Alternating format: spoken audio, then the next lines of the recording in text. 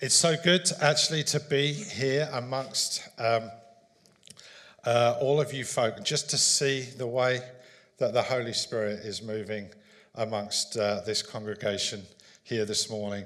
So one of the things I kind of thought, wow, if I had a word to describe what I've kind of got fed back to me this morning from the first part of our service, is that there's a real hunger in this room. I really picked up that there's a hunger in this room. I want to really encourage you to stay hungry for everything the Holy Spirit is doing in us and through us at the moment. I would also encourage you to get hungry for everything. The way that he's moving amongst us right now, and just to kind of reiterate what Richard said about just the meetings recently that we've where we gather together, where the Holy Spirit. And last Sunday evening, I was there and gosh, there was something that changed in that room for me in terms of just observing where the Holy Spirit was working and the level of power. So come and really every opportunity that you get, every opportunity that we get to gather together right now, come and be part of that. I know Sunday evenings is a tough call for some of us, but let's not miss out. Let's get involved in everything that he has for us right now. Okay, so we're back this morning. Into Ephesians. We had a break over Christmas, and we're now back into Ephesians, and we're now continuing our series as a church family on the theme of one new family. As we work through the book of Ephesians, and just before Christmas, we reached a point at the end of chapter 3, which is very often considered the point where Paul moves from a theological narrative to one of more of application and practice. In other words, it's where Paul now leads us in our understanding of the riches and realities of our new status in Christ and the outworking of that as citizens of a new way of living. He's helping us to lead us with our wealth into our walk. Chapters 1 to 3 remind us that we were purchased, adopted, redeemed, forgiven, accepted. That through salvation we are now joined and sealed with the promised Holy Spirit. That we have been enlightened to the riches we now stand in. That the fullness of Christ is now in us. That we were once dead in sin but are now alive in Christ. We're now seated with him in heavenly places. We have salvation through the gift of grace and not of works. That we were once strangers and aliens. We were far off but are now gloriously near. That we now have unrestricted access to the Father, and we have been given insight into the mystery of Christ and our fellow conquerors and inheritors of his victory. We are now one new man in place of two, one new people, one new family. It's because of all of this that our new status has now become our new calling. It's now up to us to respond to the astonishing transformation we have now gone through in Christ. So we're going to be starting this morning looking at what our walk really looks like for us. Let's read our passage, Ephesians 4, 1 to 6, if you've got your Bibles.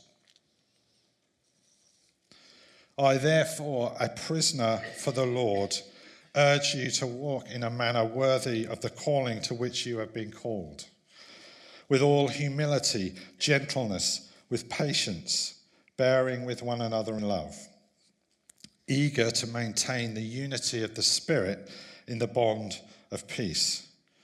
There is one body and one Spirit, just as you were called to the one hope that belongs to your call. One Lord, one faith, one baptism, one God and Father of all, who is over all and through all and in all. Amen. Paul begins by reminding us that with a great wealth and knowledge now comes great responsibility. I urge you to walk in the manner worthy of the calling to which you have been called. What comes along with this new life is a weight that we now get to carry. The Greek word for worthy is axios, which at its root means of weight.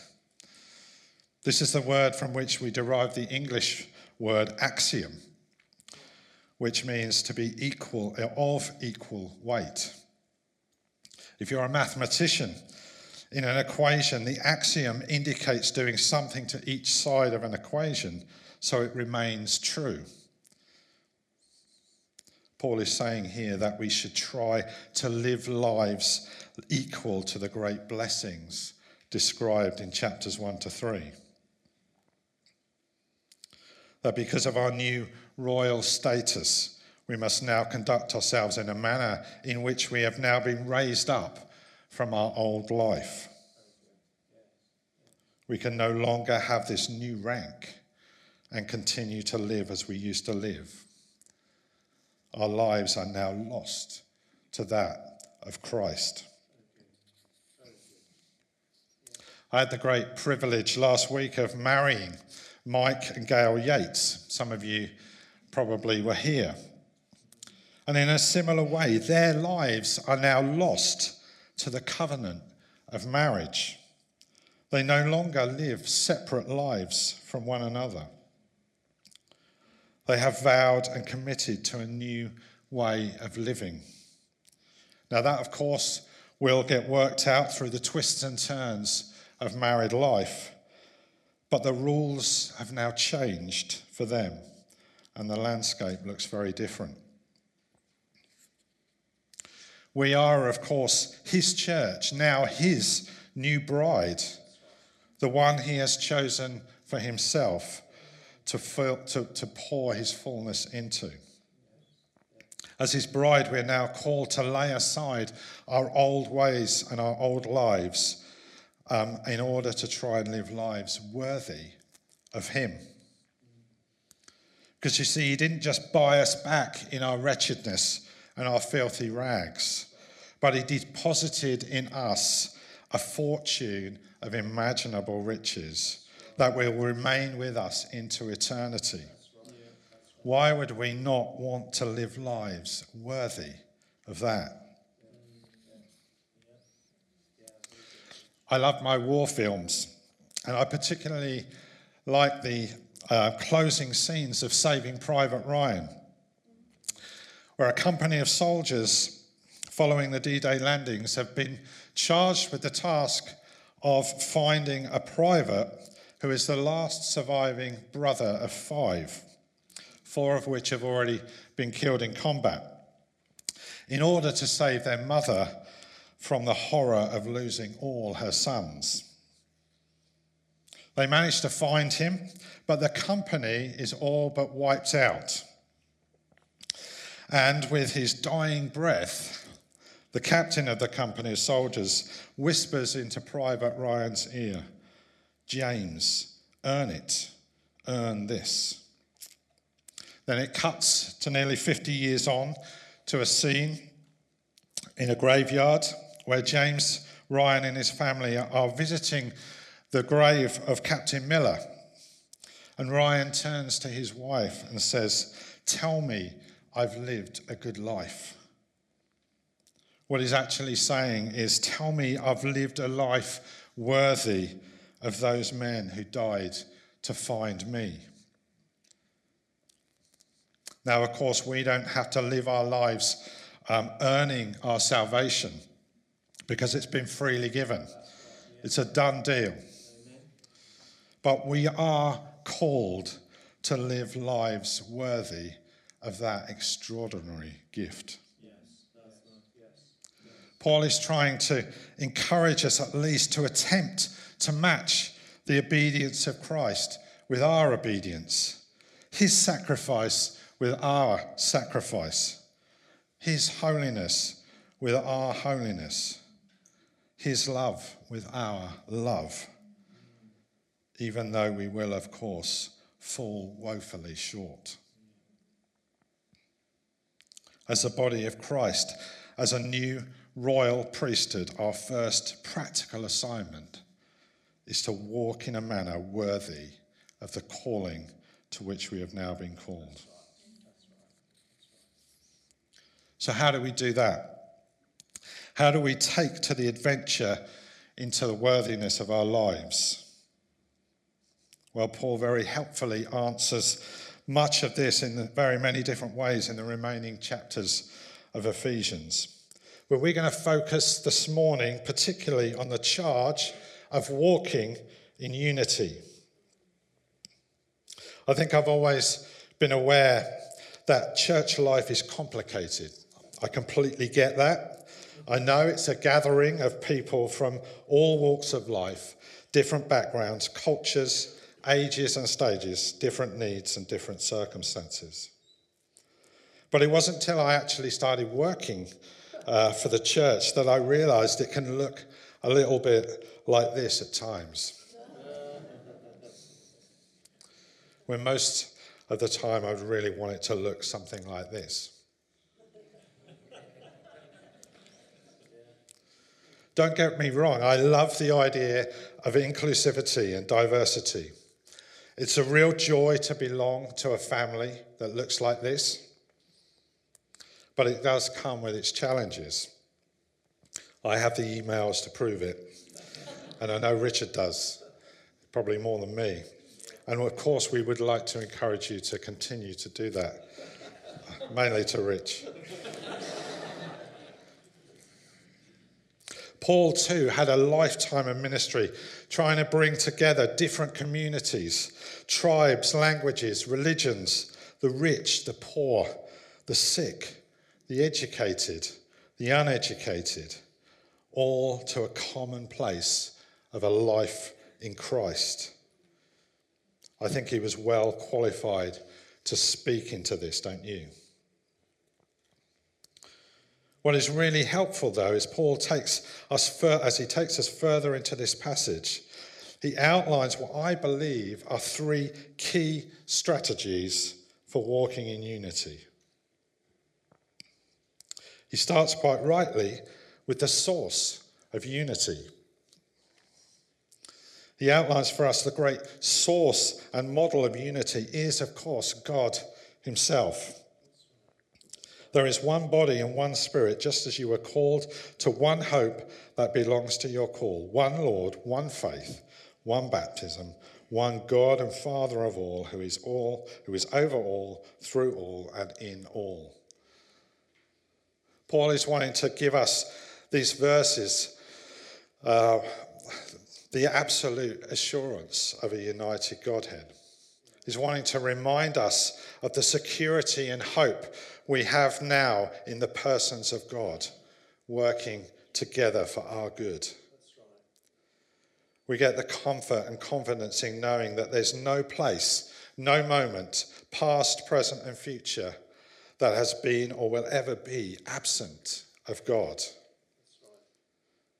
By using the word one 7 times in this passage, Paul's wanting to continually emphasize the completeness and wholeness of the Trinity. That nothing of God exists outside of that eternal bond. The perfect, original masterpiece of unity, the datum, the template, the state by which all things are now measured, is the glorious nature and companionship of the Trinity. Father, Son, Holy Spirit, 3 persons, one God in seamless harmony. Paul is saying in verses 4 to 6, let's aspire to that. Let's take our lead from that. Let's try and reflect make that the starting point, a model for our own unity worked out in this church. Secondly, Paul encourages us to take care of unity. Firstly, it's really important that we remember back in chapter 2, Paul reminds us that unity was made possible by his flesh. Verse 14 says, "For he himself is our peace, who has made us both one, and has broken down in his flesh the dividing wall of hostility." Unity in the body is a divine gift to the church. It was purchased for us. It has brought us together as one new people, one new family. And we, through that, work out in the Spirit the task that is a critical job of its care. Verse 3 says, "Be eager to maintain the unity of the Spirit in the bond of peace." Be eager to maintain the unity of the Spirit in the bond of peace. I love the word eager. It's a great action word. It's full of enthusiasm and energy. Kind of feel it's like chomping at the bit. Let's be eager to maintain the unity of the Spirit. Unity in the body is a precious thing. It needs constant care and attention. We must never be complacent or take unity for granted. Unattended, we can very quickly find ourselves returning back to a state like this. I had an airing cupboard that looked like that once. Seriously. Much like blood flowing through a healthy body, if we neglect to build and attend to unity within the church, we will begin to constrict the power and potential of the Holy Spirit working through us. Let me tell you, the Spirit flows freely through a united church. The Spirit flows freely through a united church. Maybe we need to say that to each other a bit more often. When we're a people of one understanding, one mind, one heart, one vision and purpose, the Holy Spirit gets to move unhindered through us, through our lives, our families, our marriages, our giftings, our ministries and our mission, and of course, much more.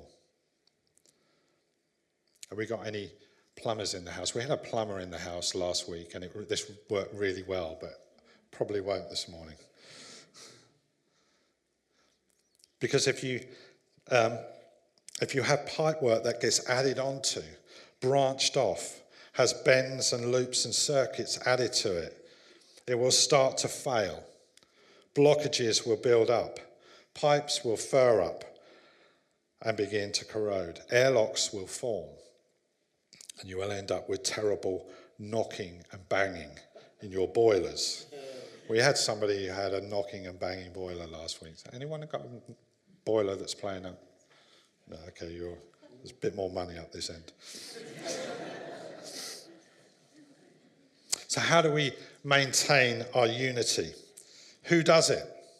Who's assigned to that job? Well, the truth is we all are. Each and every one of us in this room this morning. Paul even helps us with this when he tells us to do this in the bond of peace. Now, my understanding of the word bond here is that we are all now legally bound together in common peace for the good of a united church. What Paul is really doing here is calling out of each and every one of us the peacemaker and the maintainer, the custodian and host of the presence of the Holy Spirit. The brothers and sisters, fathers and mothers amongst us in Christ, who are not afraid to challenge those with wrong attitudes, those that dishonour others, show disobedience and disloyalty, have personal agendas and aspirations at odds with the purposes of God, the gossipers and the cynics. I've been in this church for 35 years plus now, and I've seen all of that. I've seen the way that all of that can just be destructive in the body of Christ. Let's not be a people like that. That's right. When Paul uses the term bond of peace, it's not a weak, wishy-washy pastoral command. He's calling together God's people to be united in the way that we go about challenging one another, holding one another to account, lovingly correcting, bringing each other biblically back into line, calling out wrong attitudes instead of allowing them to deceptively permeate into the norm. Of course, alongside loving admonishment, peacemakers are charged too with being encouragers and affirmers, enablers and nurturers. And of course, to love one another has got to be at the very heart of everything we do together. But unity in the spirit, unity within the body has got to be regularly tended to. And we all have a part to play in that. Are you a peacemaker? A maintainer? Are you being a custodian of unity in the body of Christ? If not, let me challenge you again. Be courageous. Step up. The job's yours. Paul's final point from this passage is now setting out what I believe is the character of unity. I urge you to walk in a manner worthy of the calling to which you have been called, with all humility and gentleness, with patience, bearing with one another in love. An illustration of what I think I mean by the character of unity is perhaps when on a Sunday morning we get a new guest coming through the doors. We may even have some here this morning. They get to be among us, receive our welcome, see the way that we worship, hear the way that we share God's word, how we listen to them, take time with them, accept them and love them, how we are with one another. As a result, we will almost certainly get to leave them as they walk out of the doors with an impression of who we are, the character of All Nations Church, good or maybe not so good. As a site pastor, I often stand and watch guests leave the building at South, and I find myself brooding a little on whether I did the very best I could to showcase who we were as a family of God's people. Were we welcoming enough? Did they get talked to and included? Did we serve them well? Were the toilets clean? That's an issue. Above all, I always hope, as the power doors close behind them, that they've spent a couple of hours with a loving family and that they've felt at home in it. A single-minded family of one heart and one understanding who accept and love each other unconditionally. Is that us? Am I in on that? I think it's good to ask ourselves that question from time to time.